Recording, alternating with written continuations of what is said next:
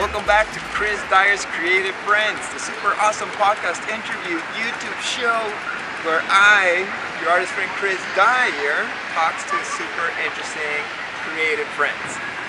Today I'm in the very beautiful bohemian neighborhood of Barranco here in Lima, Peru, and I'll be interviewing a legendary musician called Mickey Gonzalez, who is better known as a 80s and 90s rock star, but he's truly a visionary who has done a number of different musical genres and just fused ethnic roots from Peru with a bunch of different kinds of everything. I have a really hard time describing him, but join me in this little conversation. I hope you enjoy it.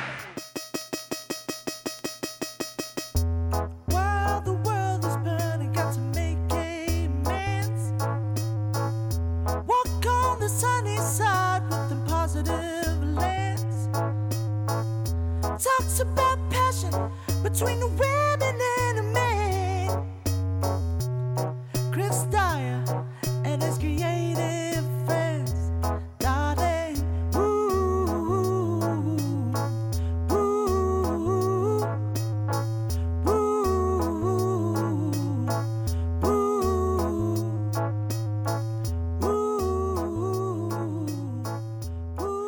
We're at the street of Mickey Gonzalez. Andrea is assisting me today with the filming, and he should be out here any second. Hi, welcome back to Chris Dyer's Creative Friends, the super awesome, spectacular podcast interview show where I, your friend, your artist friend, Chris Dyer, talks and has amazing conversations with beautiful people and his creative friends. Today, my great guest of honor is Mickey Gonzalez, who is a legendary Peruvian musician, I would say, but he's, kind of like a classic rock legend. It's hard to define him because he's moved through so many music genres throughout the year, but for you guys who are not Peruvian, he would be like the comparison to like Carlos Santana in our country. So I've been a fan for many years, and eventually we've become friends, and he's gracing me with a nice conversation today. ¿Cómo te va, Mickey? How are you doing today? Woo! All good, dude. All good. Thank you for being here, and thank you for doing this interview in English also. That's amazing. Where did you learn your English? Well, I'm originally from Spain, and my parents went to live in Venezuela, so we all went there. And my first school was an American school. Okay. So, I had to learn English when I was like 3 or 4. And I could read English before I could Spanish. I taught myself to read Spanish out of what I knew from English. So were you born in Spain? I was born in Spain, and then, 6 years in Venezuela, and then when I was 9 in 61, we moved to Peru, and then I'm like my whole career is like fake. El cantante nacional, the national singer. I'm not a singer, I'm not even national, so. Right. So, Well, but you are Peruvian. In the same way I'm Peruvian. I was born in Canada, and I spent most of my life in Canada, but I still will always be Peruvian in my heart. Right, because it's, the thing in Peru is it's the pre-Hispanic culture is so fascinating that I never left. Right, yeah.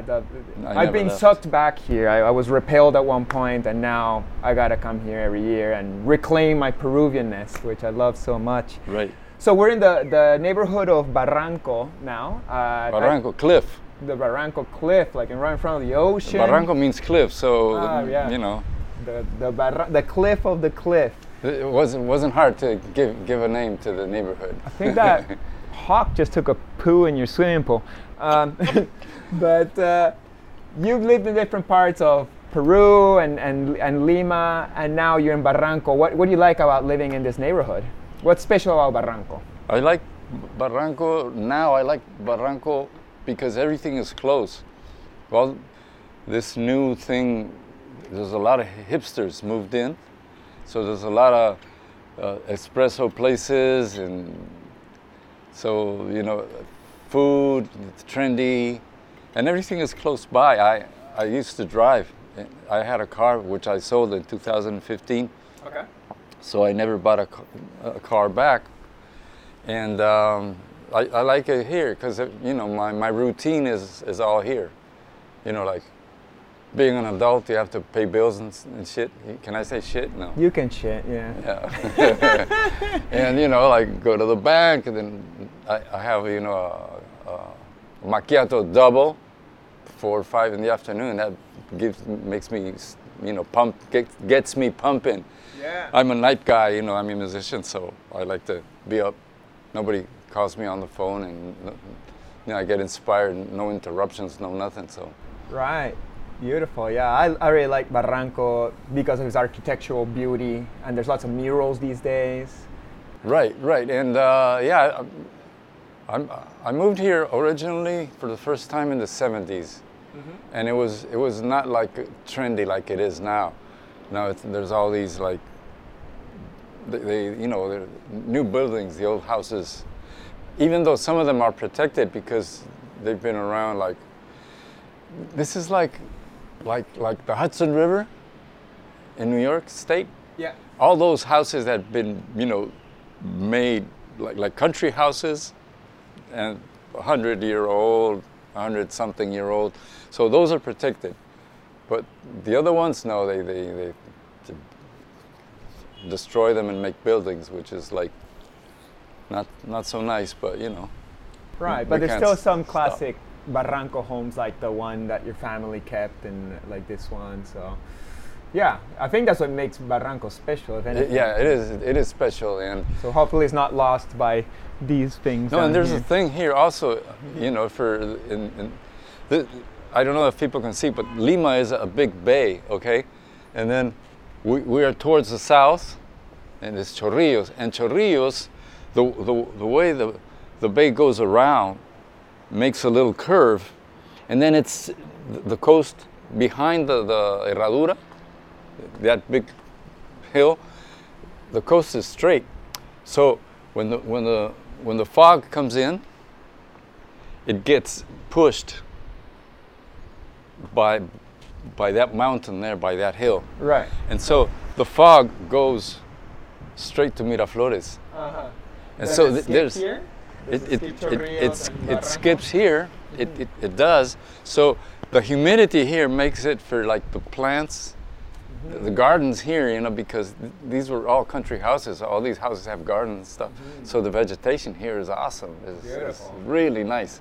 So those little details, you know, make it special. Right. My mom grew up in Barranco when they first arrived to Peru in the So 50s. where are they from? My mom was from Canada.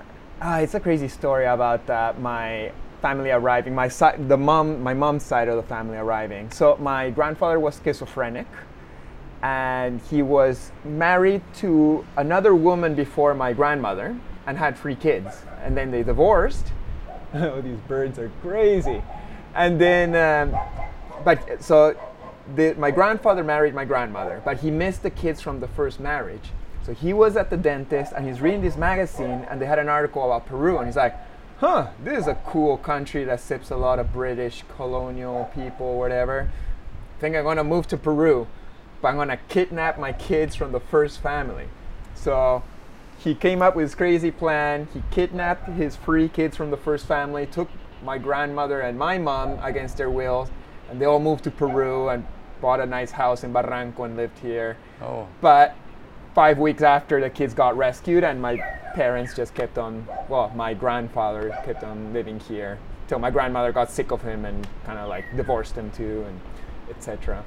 Yeah, trippy way to get to Peru for my mom and her family. And then my grandmother, who was fully English, had to live in Peru for 20 years, fending for the kids and stuff. And yeah, that's how my mom got to Peru at 1 year old.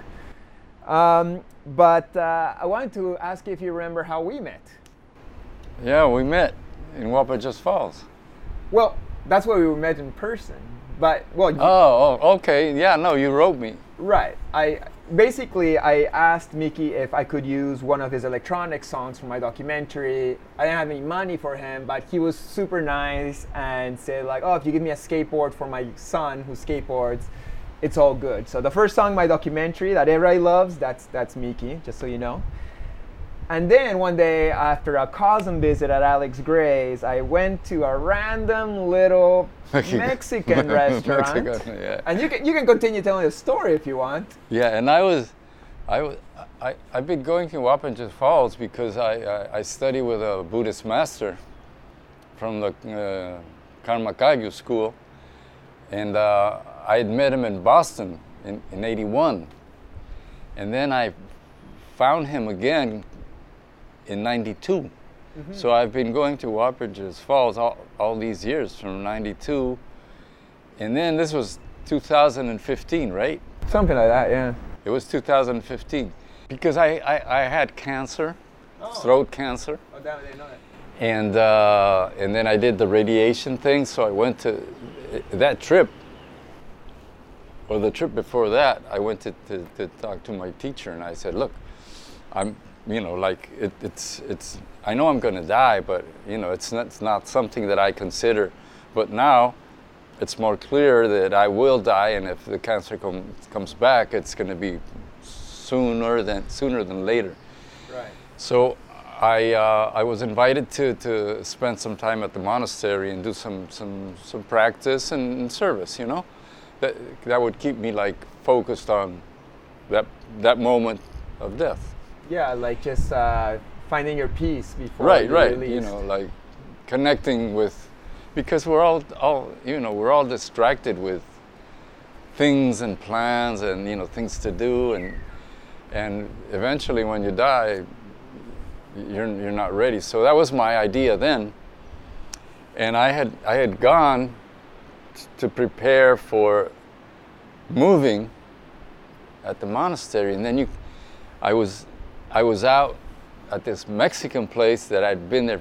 That was my first time there ever. Mm-hmm. And then with some students of my teachers, some monks and some non-monks, and then you come in and I recognize you, and then that's how we met in the physical body. Right. I was shocked because once again, Wappinger Falls is not New York City. It's a random little town in New York. Random little town, you bet. And I'm at the table with my friend John and Jonas having some burritos, and all of a sudden you walk up. He's like, "Hey, you're Chris Dyer, right?" And I'm like, Mickey Gonzalez? Sí. Which is like, in my mind, this like Peruvian rock star. And I was like, holy shit. So yeah, we finally met in person. And then last year when I was visiting, you're like, yo man, let's go and get some coffee or some lunch. And we got to connect better. And I made the effort to buy your vinyl of Bakundung for my birthday at this store that had it from '93, and you got to sign it. So I was really stoked about that. Right. So yeah, I think it was like very synchronistic way of meeting. But I think you also knew my dad from back in the day too, no? Teddy Dyer? Right, because I used to hang out with my surfer friends in another neighborhood, which is, it's not Barranco, it's in San Isidro and Miraflores. Mm-hmm. And then, our meeting place was out in the street. And then across the street, there was a meeting place of other guys who were a little bit older. Uh-huh. And that's where your dad was hanging out. My dad must be like, what, 5 years older than you?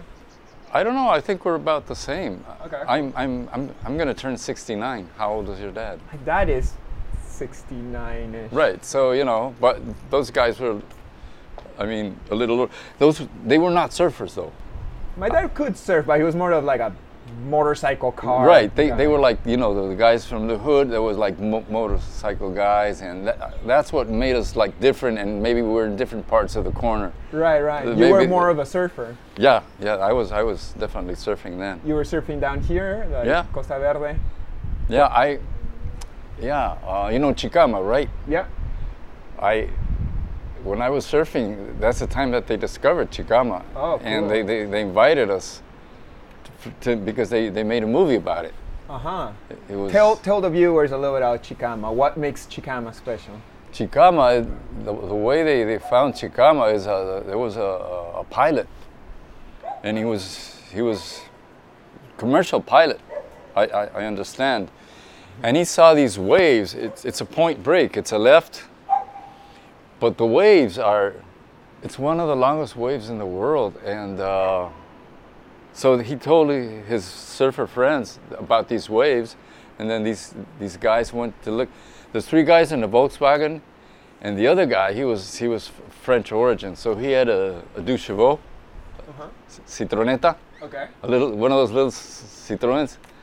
So that's how they found that's how they found discovered Chicama. That's a right side wave? No, it's a left. It's a left? Okay. It's a left, yeah. And that perfect tube. You can be on that tube for like half an hour, something like that, right? Well, Is that exaggeration? Like 5 minutes or... No, not 5 minutes. I heard 10 minutes. You can. Well, yeah, I don't know.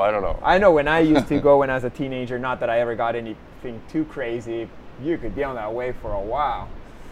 But yeah, I love Chicama too. So, I went when there was only El Hombre, just El Hombre, and that was it. I don't know how it is today. But how was Lima or Peru in the 60s and the 70s? Well, yeah, that's the point. It wasn't like we knew each other. Everybody knew each other because the crowd wasn't huge. It was just like a bunch of people. It was longboard time. The smaller board came in '68. So like to me, when they say longboard and like the little boards, the 5 foot and so on, that's the normal thing. That's not the normal thing. That's something that's the new thing. Yeah. So that's the new old thing or whatever it is. Right. So you're riding those longer boards. Right. Right. Nose riding, and it was called hot dogging. And there's big waves too. So there was both. You still surf a little bit today? No. I got back into surfing because my son, he became a surfer. That's the best thing that ever happened to me. To be able to ride waves. Also music, let's say, But anyway, I never pushed him to be a surfer because when your dad tells you, you do this, do that, then you don't want to do it. You want to do the opposite. Right. So I never told him anything, and then he started surfing, and we started meeting. I used to go with him when he was just learning, and we started meeting people from back in the day. Hey, yo, what's up? What are you doing? No, my son. And then he'd tell me, oh, your daddy was really good. And he'd look at me, yeah, I used to surf, yeah. And then one day, one of these guys said, grab my board and how do you say in English? It's paddle out, right? Or paddle in. If you're going in, paddle in, yeah. I think so. No, in Spanish it's different. In Spanish, voy a entrar, I'm going in. Yeah. No, in English it's going out. Oh, okay. When you go in the ocean, I think. I don't know if I got it right. Anyway, so I grabbed the board, and I got 3 waves, and then I came back out on the shore, and then my son said, hey man, you te paraste a la primera, you got up the first time. And I said, well, of course I was getting up on the, being able to stand. You're impressing your kid. Right, because he had a hard time, standing. He was just learning, so he was very impressed. Nice. And then I started surfing regularly, and eventually in 2012 I lived a whole year in Órganos. Okay. And that was... Órganos is in the north also? Yeah, that was the most. I even got to ride a small Cabo Blanco, so... Okay, beautiful. That's the... I like skating in Órganos. They have all those waterways for the sewage that you can totally skateboard through. But you have to sweep. Because there's all this dirt and there's dirt stones. And garbage and Right. taxis. But Right. Yeah, if you use soft wheels in your skateboard, you can treat it. I remember watching one of your videos that you were sweeping to ride. Right. If you caught one of my Peruvian adventures, I was up to that at one point. Yeah, I love Órganos. But tell me a little bit more about like Peru in the 70s. Was it like cocaine heaven? Like, was it gnarly? Was it cool? Was it fun? Were there hippies? Like, what was the vibe back there? Well, to me it was like, It all started in the 60s with because we are from South America, our culture was close to the United States. And I started surfing in 66. And 66, there was a big hippie movement in California. And because I was a surfer, I was closer to California than to what was happening in New York, culture-wise. Mm-hmm. And yeah, for example, in 68, somebody showed it was vinyls then, and it was Velvet Underground and Nico, the Banana, Andy Warhol. Yeah. And it was Freak Out, Frank Zappa. Oh, I love that record. And I immediately connected with Frank Zappa and not Lou Reed, so weird things like that. And so my thing was, like the California thing, and I was a big fan of Quicksilver Messenger Service. You know the band? No. It's a band from San Francisco. And so when I was in my, I don't know how to say, when I was in the last year, it was before finishing high school, the Doors were on the radio. In 66, Bob Dylan was on the radio with like a Rolling Stone. So that was growing up here, but always like with this admiration for a culture that wasn't from here. Yeah. So this is like, we like this culture, we like all these things that are happening, but the culture here was like very conservative. And it happened that somebody said to me, there's a photograph guy, a photographer, a guy who shoots photos from California. He's had photos published in Surfer Magazine, and he doesn't have a place to stay. He was like 28, and I was 16. And this is my last year in high school. And so I met the guy. He was a very cool guy. His name is Leo Hetzel. Mm-hmm. He's still alive. He's still surfing. And he had come from he was from where? Southern California. LA, some part in LA, Laguna Beach or one of these places. And he had come hitchhiking. From there? From the United States. Damn, that's a long Right, time. so yeah, so that was the thing. And he had some buddies that were doing the same. He had met people. So that was like the thing. So to me, so he came to live in my house, and he stayed there. He was a really nice guy, so my parents loved him, and so we would go out surfing, and then he would tell me all these places that he had been to, and he had been to Nicaragua, and then he told me he couldn't hitchhike through Colombia because the war there was so complicated. Right. So all these things. And then I was fascinated by the idea of hitchhiking. Mm-hmm. So that was like my how do you say, my model. Right, your inspiration. Right, so a cool guy doing cool things. Being free. And so when I finished high school, I really didn't know what to do. And I was sent to a religious university in Piura. And that was very complicated because, being a surfer. And then I ended up going to Madrid, and I wasn't being able to surf at all. And after 2 years in Madrid, I decided I was going to hitchhike to India. I wanted to go to India and Nepal. There was a big thing about the Beatles and Guru Maharaji and, meditation. So I was into that more than, going to school. So I stopped going to school at all. I didn't go to school. I didn't go to college. Mm-hmm. And I had for some reasons to come back to Peru. I ended up moving to Cusco because Cusco was the closest to India, being in South America. Right. There was like more cultural. And this is like 72. It was like the spiritual thing, and And there was these tribes, these groups of people who were from California. I knew a group of people who they were all like, they were not a commune, but they were like nomads, all traveling together. And some of these people were people who had been making and selling LSD in San Francisco.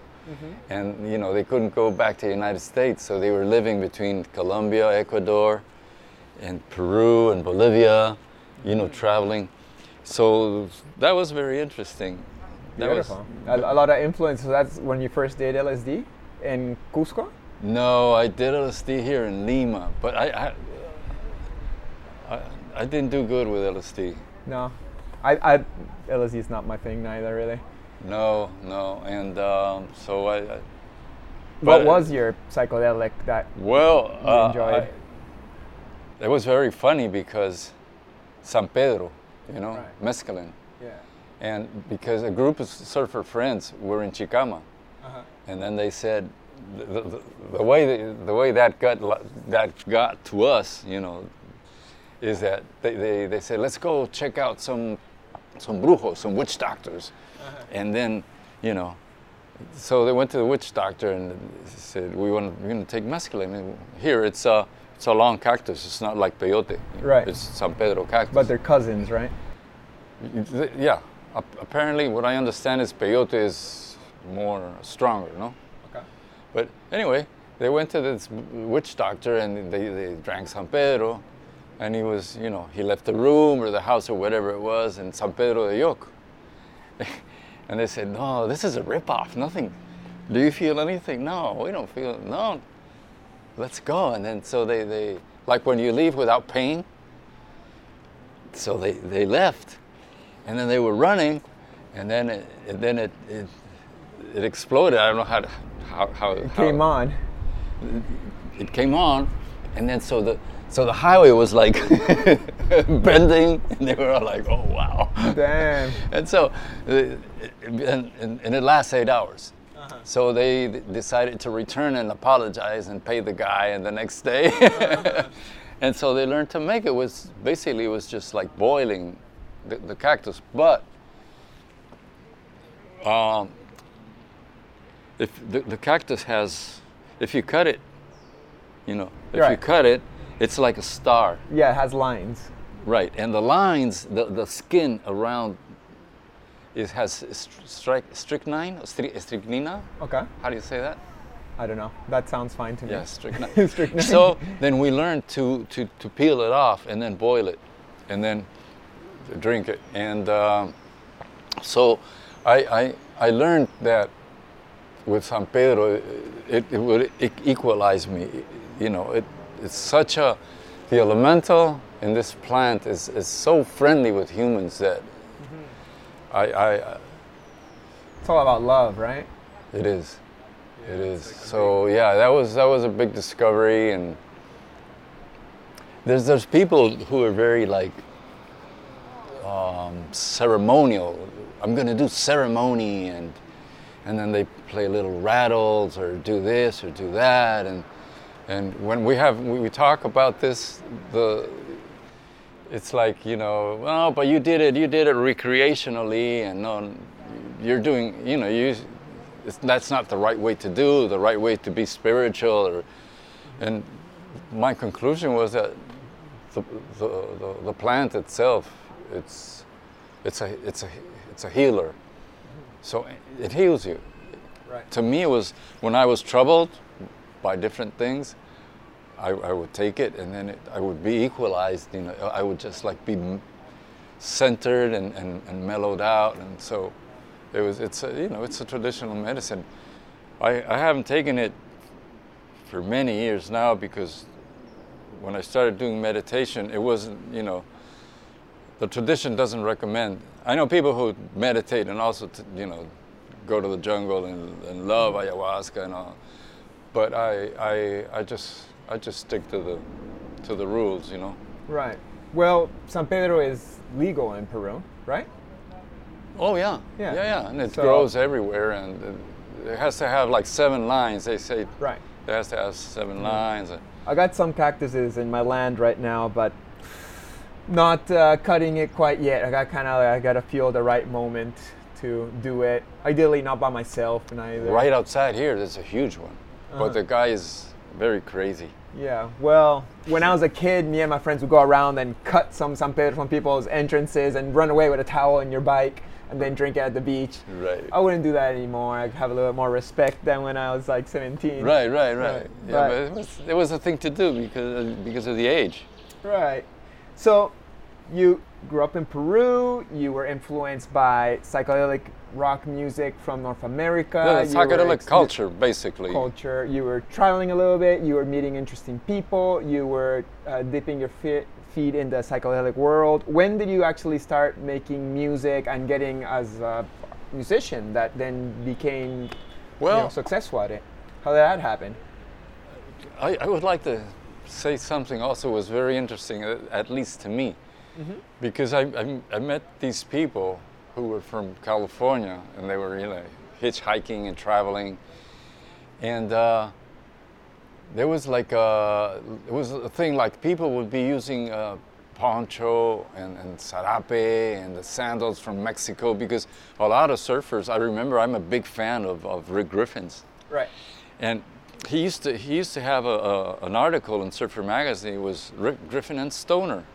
And his character was Murphy, was this blonde little guy surfing, and then apparently he had some kind of accident or something. This is Leo Hetzel told me the story, that they ran into each other in some parking lot, and you look familiar, you do too. And then Rick Griffin was with the big beard and the long hair, and then they kind of made friends, or they had been friends, or whatever it is. And he was drawing all these things. It was Griffin and Stoner was a part of the magazine that they were going like to Mexico. There's some places, Stoner Point or something was a place that Leo Hetzel told me. I told Stoner how to get there. Now it has his name, Sick. And so it's cool, like that.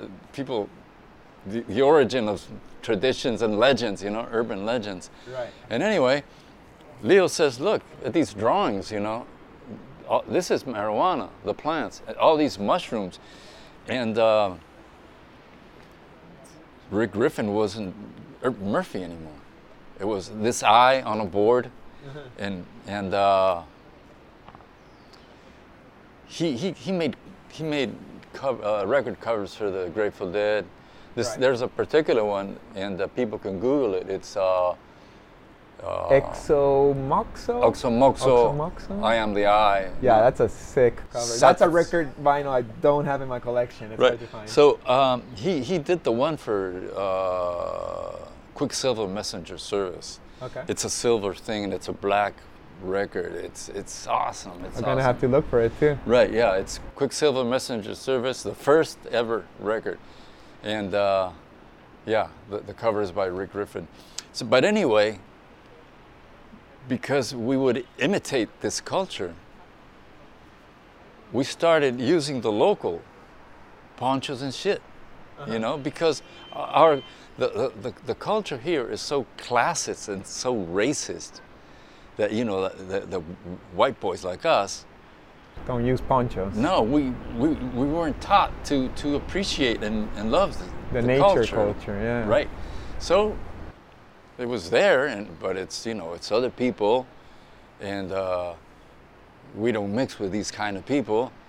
And then we started like going to Cusco and all these places, and through these travelers, I started mixing with a lot of other different people, and realizing they were all really cool people.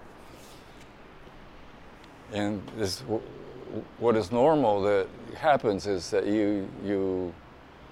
it's not that you rebel, but you turn away from the way you were brought up, especially in the 60s. The whole idea was the plan society has for me.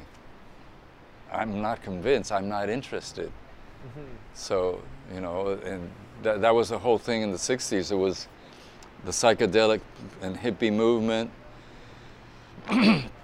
There was the Black Panther movement feminist movement, the pacifist, anti-Vietnam War. So that was all the culture we grew up in. You know, we were part of that, and we liked it. It's very transformational time. Right, everything was changing. And would you compare it to these times where things are also kind of going crazy? Right. But for example, I have many feminist friends.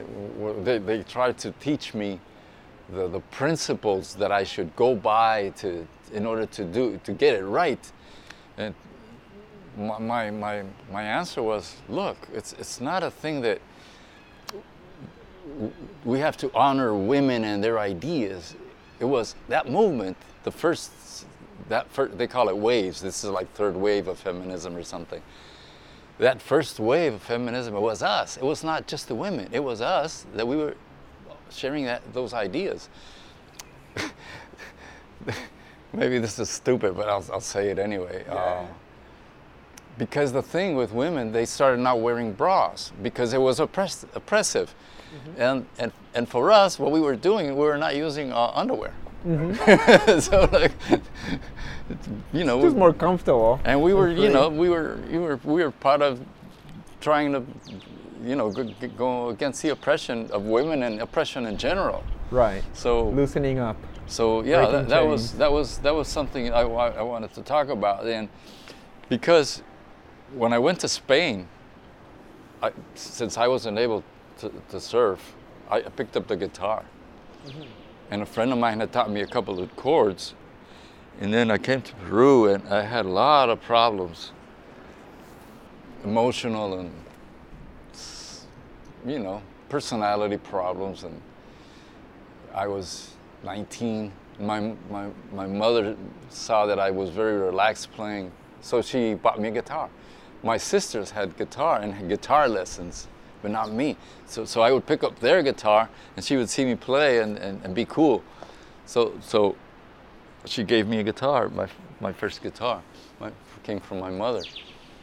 And then I went back to Spain for a couple of months, and then when I finally had to come back to Peru, the first thing I did, I bought a surfboard, but after a couple of weeks, I was more connected to musicians than to my old surfer friends.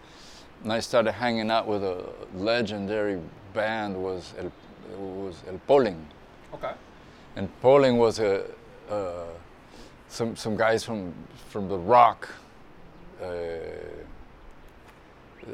They were rock and roll guys, but they had like really long hair, and they were some from Miraflores, some were from Callao. It was not like rich kid, because it was like mixed type of you know, social mixed type of hippie, Peruvian hippie, and they were playing Andino music.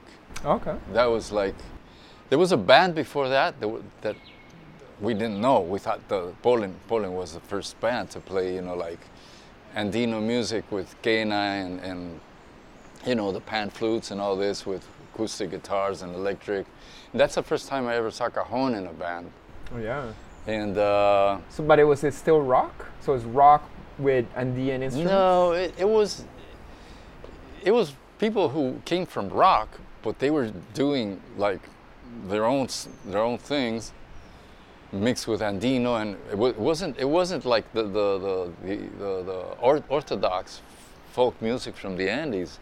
It was more like taking fusion from here and taking from there, what they would call indie folk. Okay.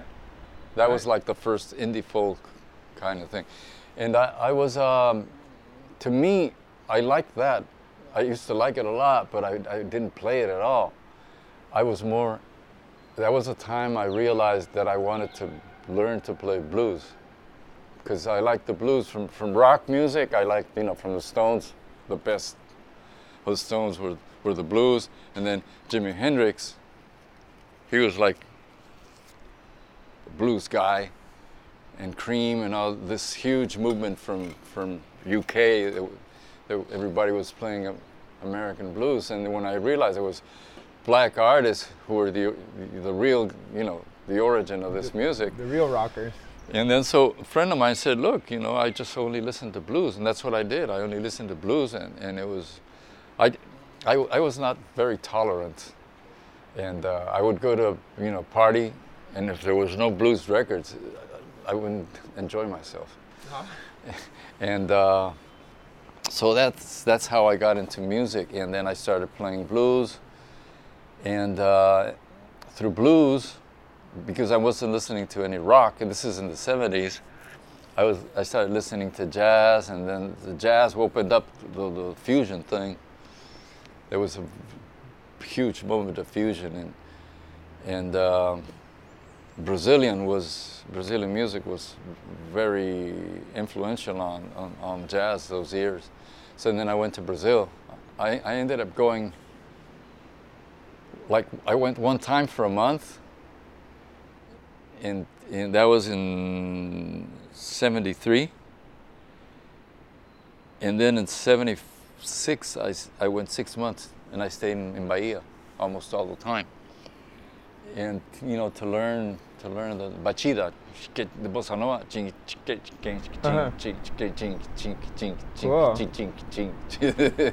and then when I came back in mid '76,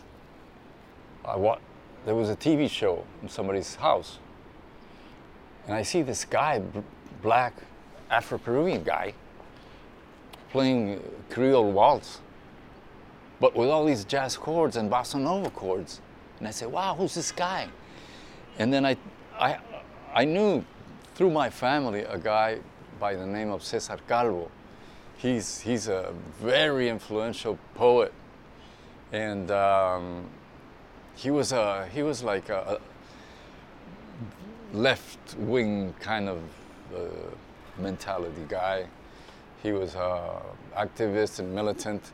There's a photo of his that who was it, Nixon or Rockefeller came here, he's spitting. Oh, wow. They were manifesting, and he's out there, the photo in Caretas in the magazine,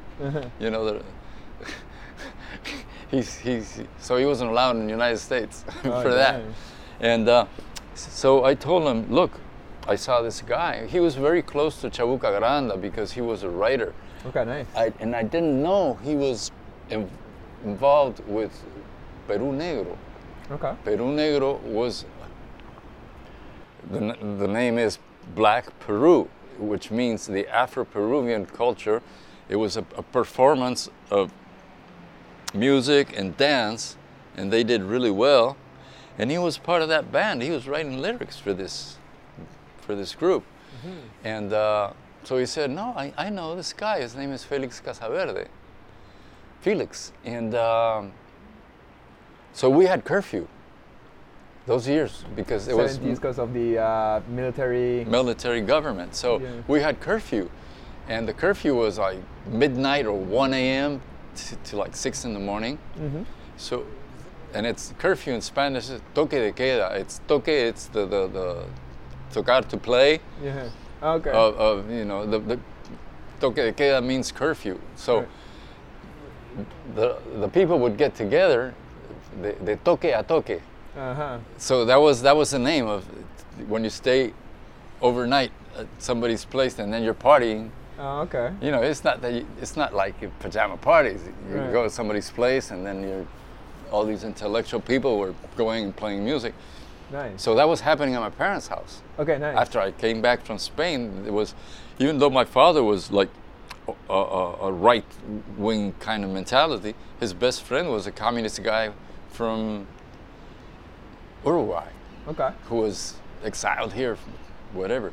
And all these different people would be there. And so they would get together in my parents' place, and then we would be up all night until the curfew let us go home at 6 in the morning. Uh-huh. So Cesar brought Felix, and I met Felix Casaverde. And then he says, yeah, actually I play guitar for Chabuca Granda.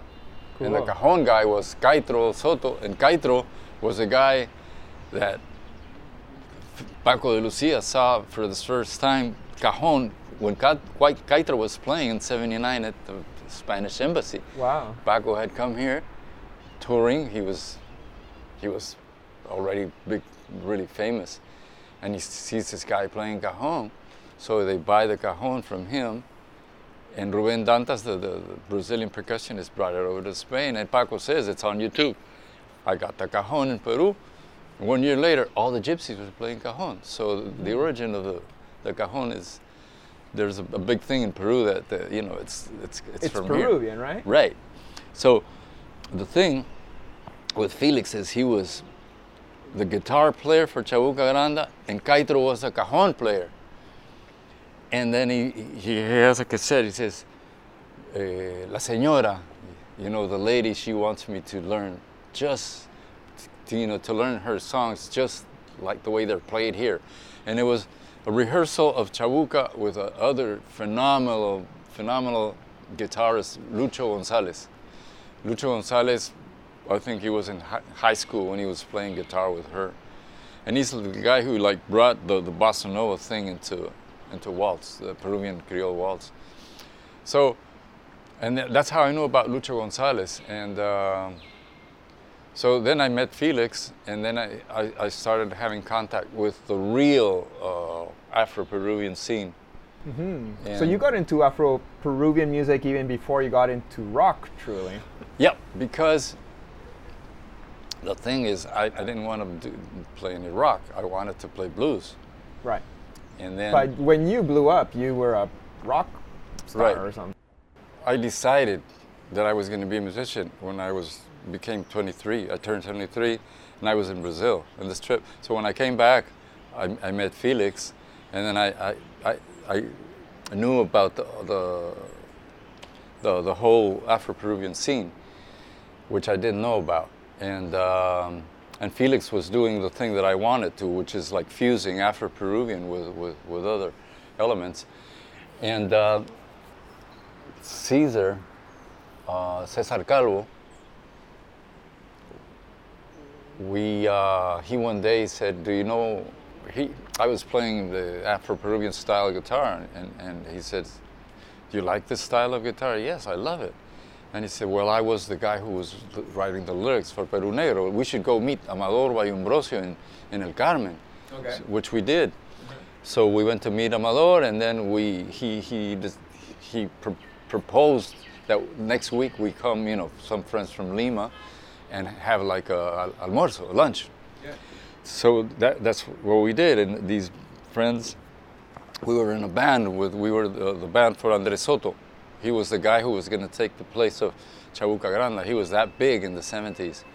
And so that's how we got to El Carmen, and Amador invited us to come back and study with him. He was the zapateo.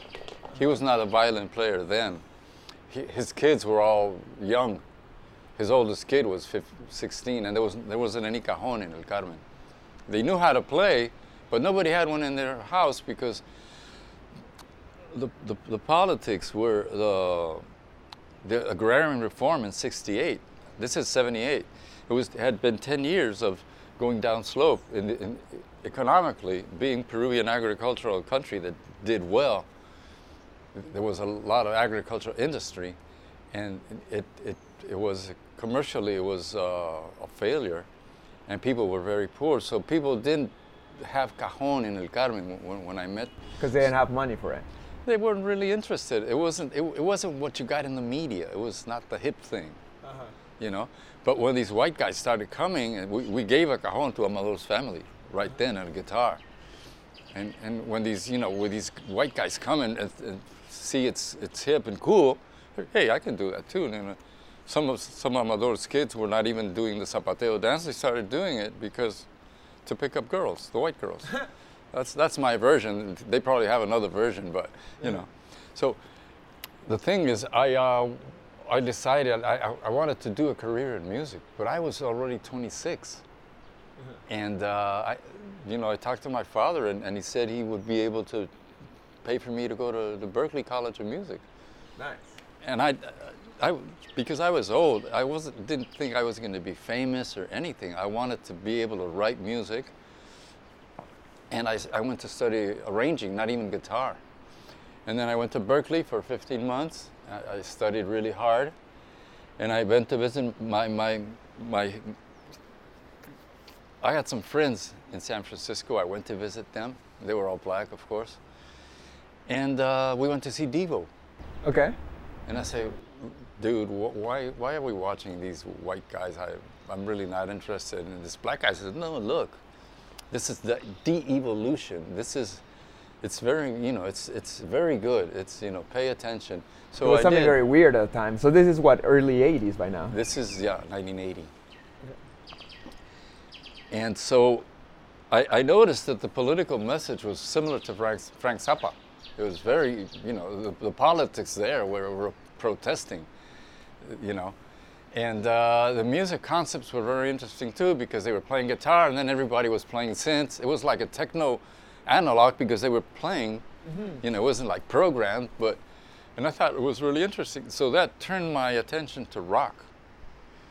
And that's the years of Police and the Pretenders and Devo. And so I came back to Peru, and being interested in rock, I started like experimenting, and I started doing. I went to a festival of Nueva Canción in Ecuador, and the hero there was Silvio Rodriguez, and also Mercedes Sosa, and she had invited León Gieco. León Gieco was a rock guy from Argentina. He was like Bob Dylan with a harmonica and this kind of thing. So I understood that I could do like political content lyrics, but it didn't have to be like folk. It could be rock. So that's what I started doing. And my rock thing was with cajon, because my idea was to do jazz with cajon, which was I already was doing. I did that concept with rock and cajon. And by accident, I had a tape that got into the radio and it got #1 in the whole country. And suddenly I'm a rock star. And because I did. What song was that? Dímelo, dímelo. Dímelo, dímelo, okay. And it was a protest song, dímelo, dímelo, tell me, if you have no money, what's all this stuff on the TV that they're advertising? How are you going to buy it? That is a very subtle type of violence. Right.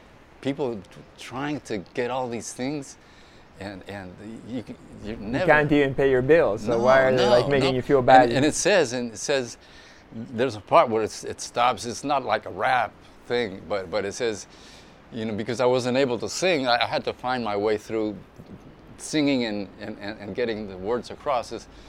There's so many beautiful things on television. For whose house is it? Because people, they just have adobe walls, and the floor is dirt floor, right. And sweep it and pour water in it, and it gets hard. So what's all this? So that was part of the song. So that was huge. And then I also by accident, the record company for Charly Garcia, they gave me a contract to go and record in Buenos Aires. So I met Charly Garcia and Andres Calamaro, all these South American rock stars.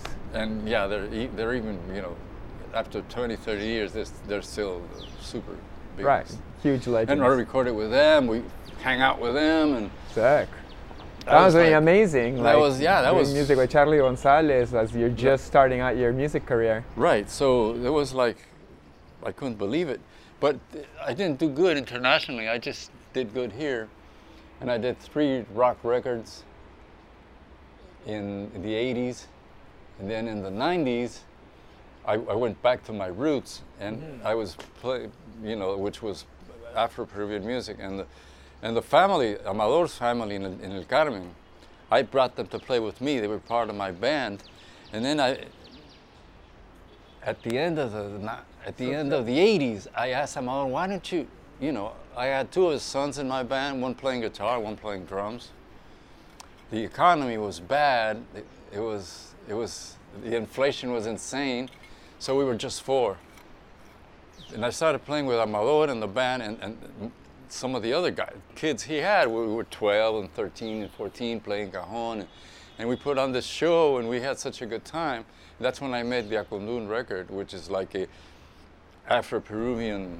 It's also like the first Peruvian reggae album too, right? Right, because to me, it was like Afro-Peruvian reggae. When I play that record to my friends, when I brought that vinyl back to my friends I play at parties, they're all like, Well, it's really weird. It's kind of like African-y reggae, but in Spanish. It's like such an interesting fusion. So that was it. And then, you know, that did really well. I got a contract in Miami with Polygram at the time, and it was like an international contract, but that didn't do good either. So, you know, I kept it up until the early 90s, and then somebody passed me a tape of Fatboy Slim. And Fatboy Slim. Then I went crazy. The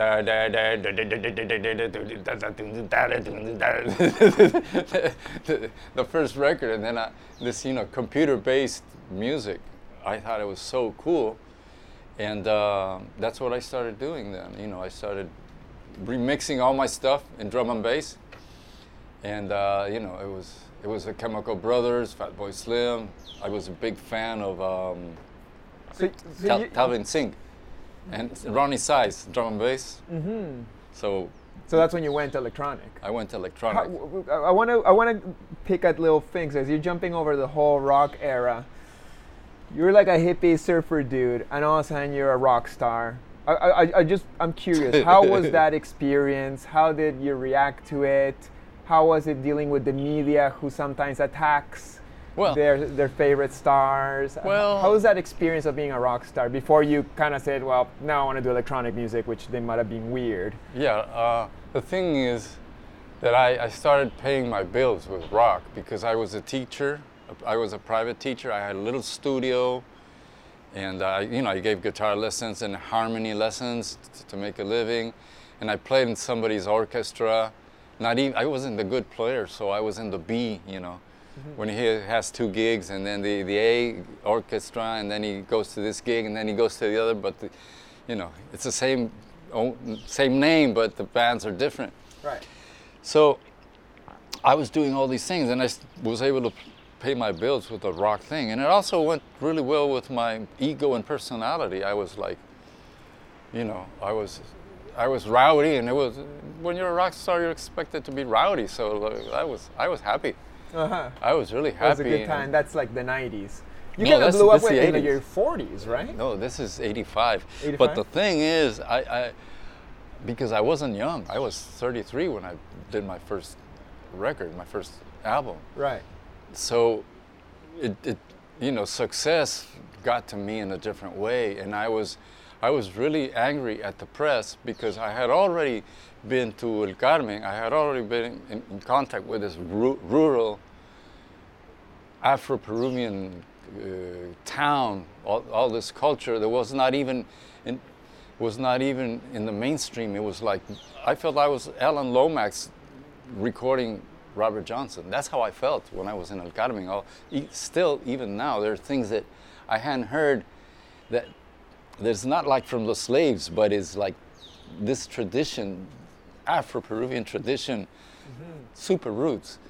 And so I was really mad at the press people when they were asking me things, and very light and superficial, right, stupid stuff.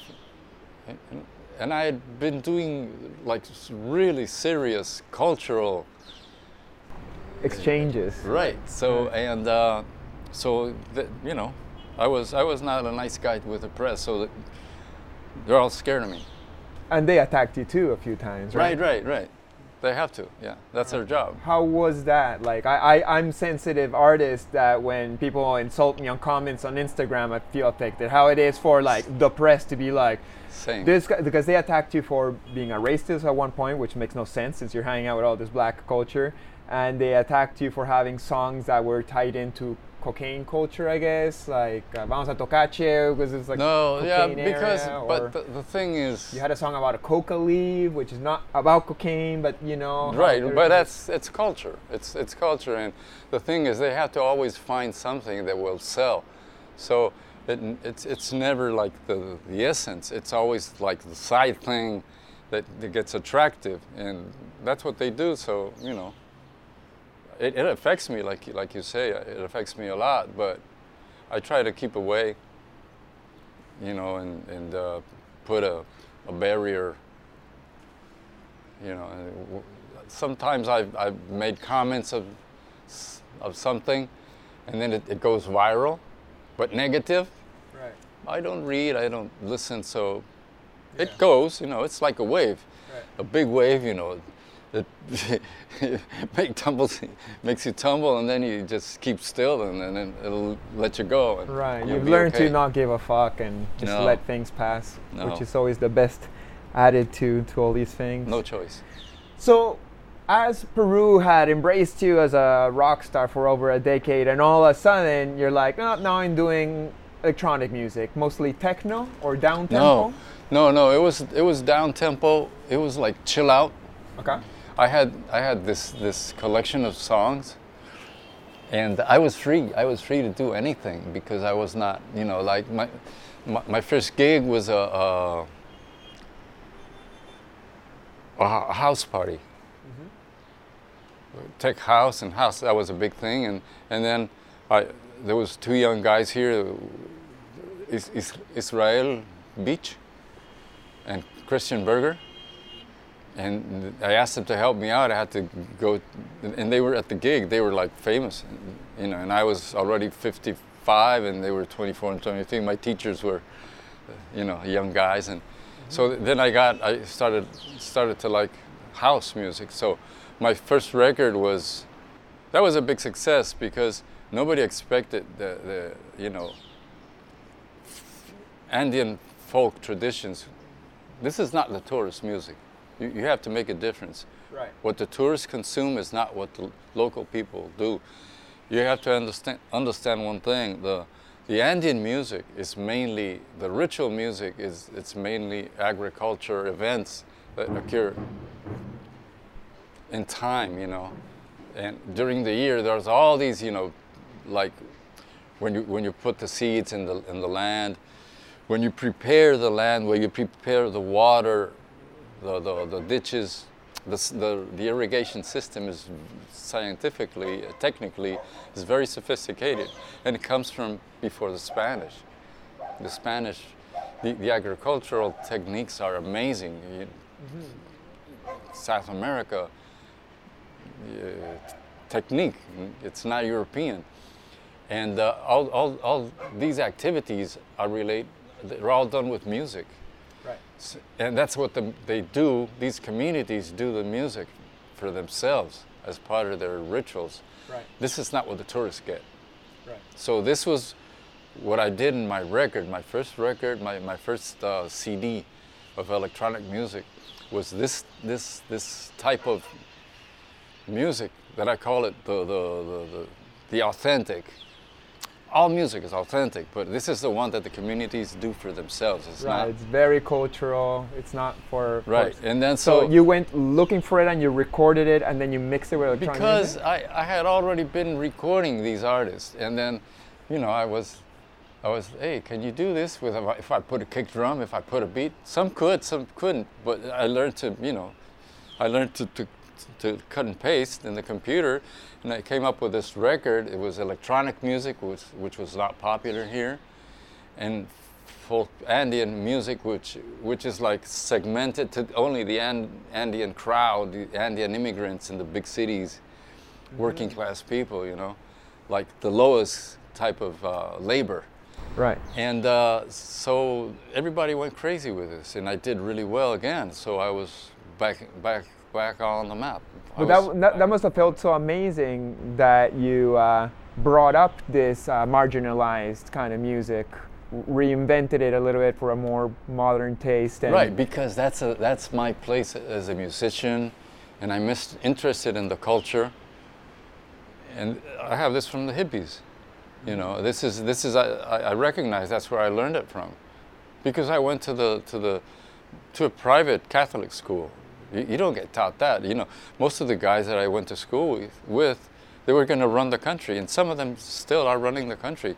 You know, they're the CEO of big corporate banks and hotel chains, and that's Right. you know, I went to school with these guys, and it wasn't like I'm a weird guy. I'm still friends with them, but my interests are different. So Right. to me, it was not. To me, it was. I didn't know I would be successful. I just did it because I thought I had to do that, and that's what I do. I think I have to do it, and I do it. I consider myself an artist. I'm not a, how do you say, comerciante, another big hawk. You're not a dealer of, you know. Yeah, of art, songs. art, Yeah, marchand d'art. I'm, Right. you know, I'm not. I don't sell art. I feel personally that I think you deserve to have your music listened to outside of Peru, and I hope this interview, which is a little bit more of a outside Peru kind of audience, gets the chance to go to your Spotify and hear more of your work, and hopefully you get some gigs. Mickey Gonzalez Music, Instagram. They can go there, and then they can. There's one guy. You know, last interview we did last year. And there's a guy said, "I'm following you because Chris Dyer says to follow you," and I hope I didn't Let him down. let him down, disillusion the guy. Well, being an Instagram social media sharer, a content provider is another job in itself that we have not been trained to do. So, you know, I think as long as you keep on sharing your music and your vibes and your heart, that's really Right. what people are looking for, what people are starving for. Yeah, there's a lot of nice, authentic, real things that are important to share with the culture. Right. So that's my main thing. That's what I like to do. Beautiful. Well, thank you so much, Mickey. I really appreciate you. Thank you to you. It was awesome to be here in Barranco and have a nice conversation with you. And we're not all burnt up. No, we had a mellow day. It's The warm, clouds. but we didn't have the sun burning on Yeah, us. the clouds helped. Well, thank you so much for watching this episode. I hope you enjoy our conversation with Mickey Gonzalez, aka Mikongo. Please go and listen to his music on Spotify, and also follow him on Instagram. And please like, share, comment, spread the good vibes of this awesome podcast we got for you guys. And I'll see you next week. Blessings. Peace.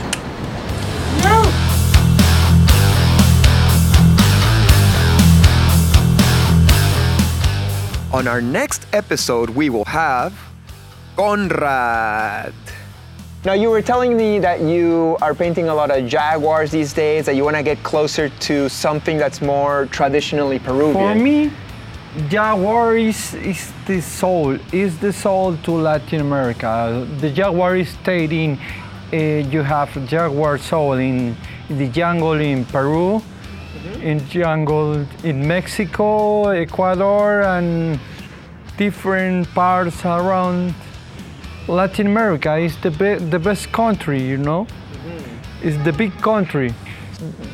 My country no is the government, no is the politics. My country is the people, and it's you and my brothers, you know, and give love. Totally. The haters is only fast time, little time. Noise everything, you know. Totally. Well, I agree with that. Woo! So make sure to subscribe, like, and everything else. Big thanks, and see you next week. Peace!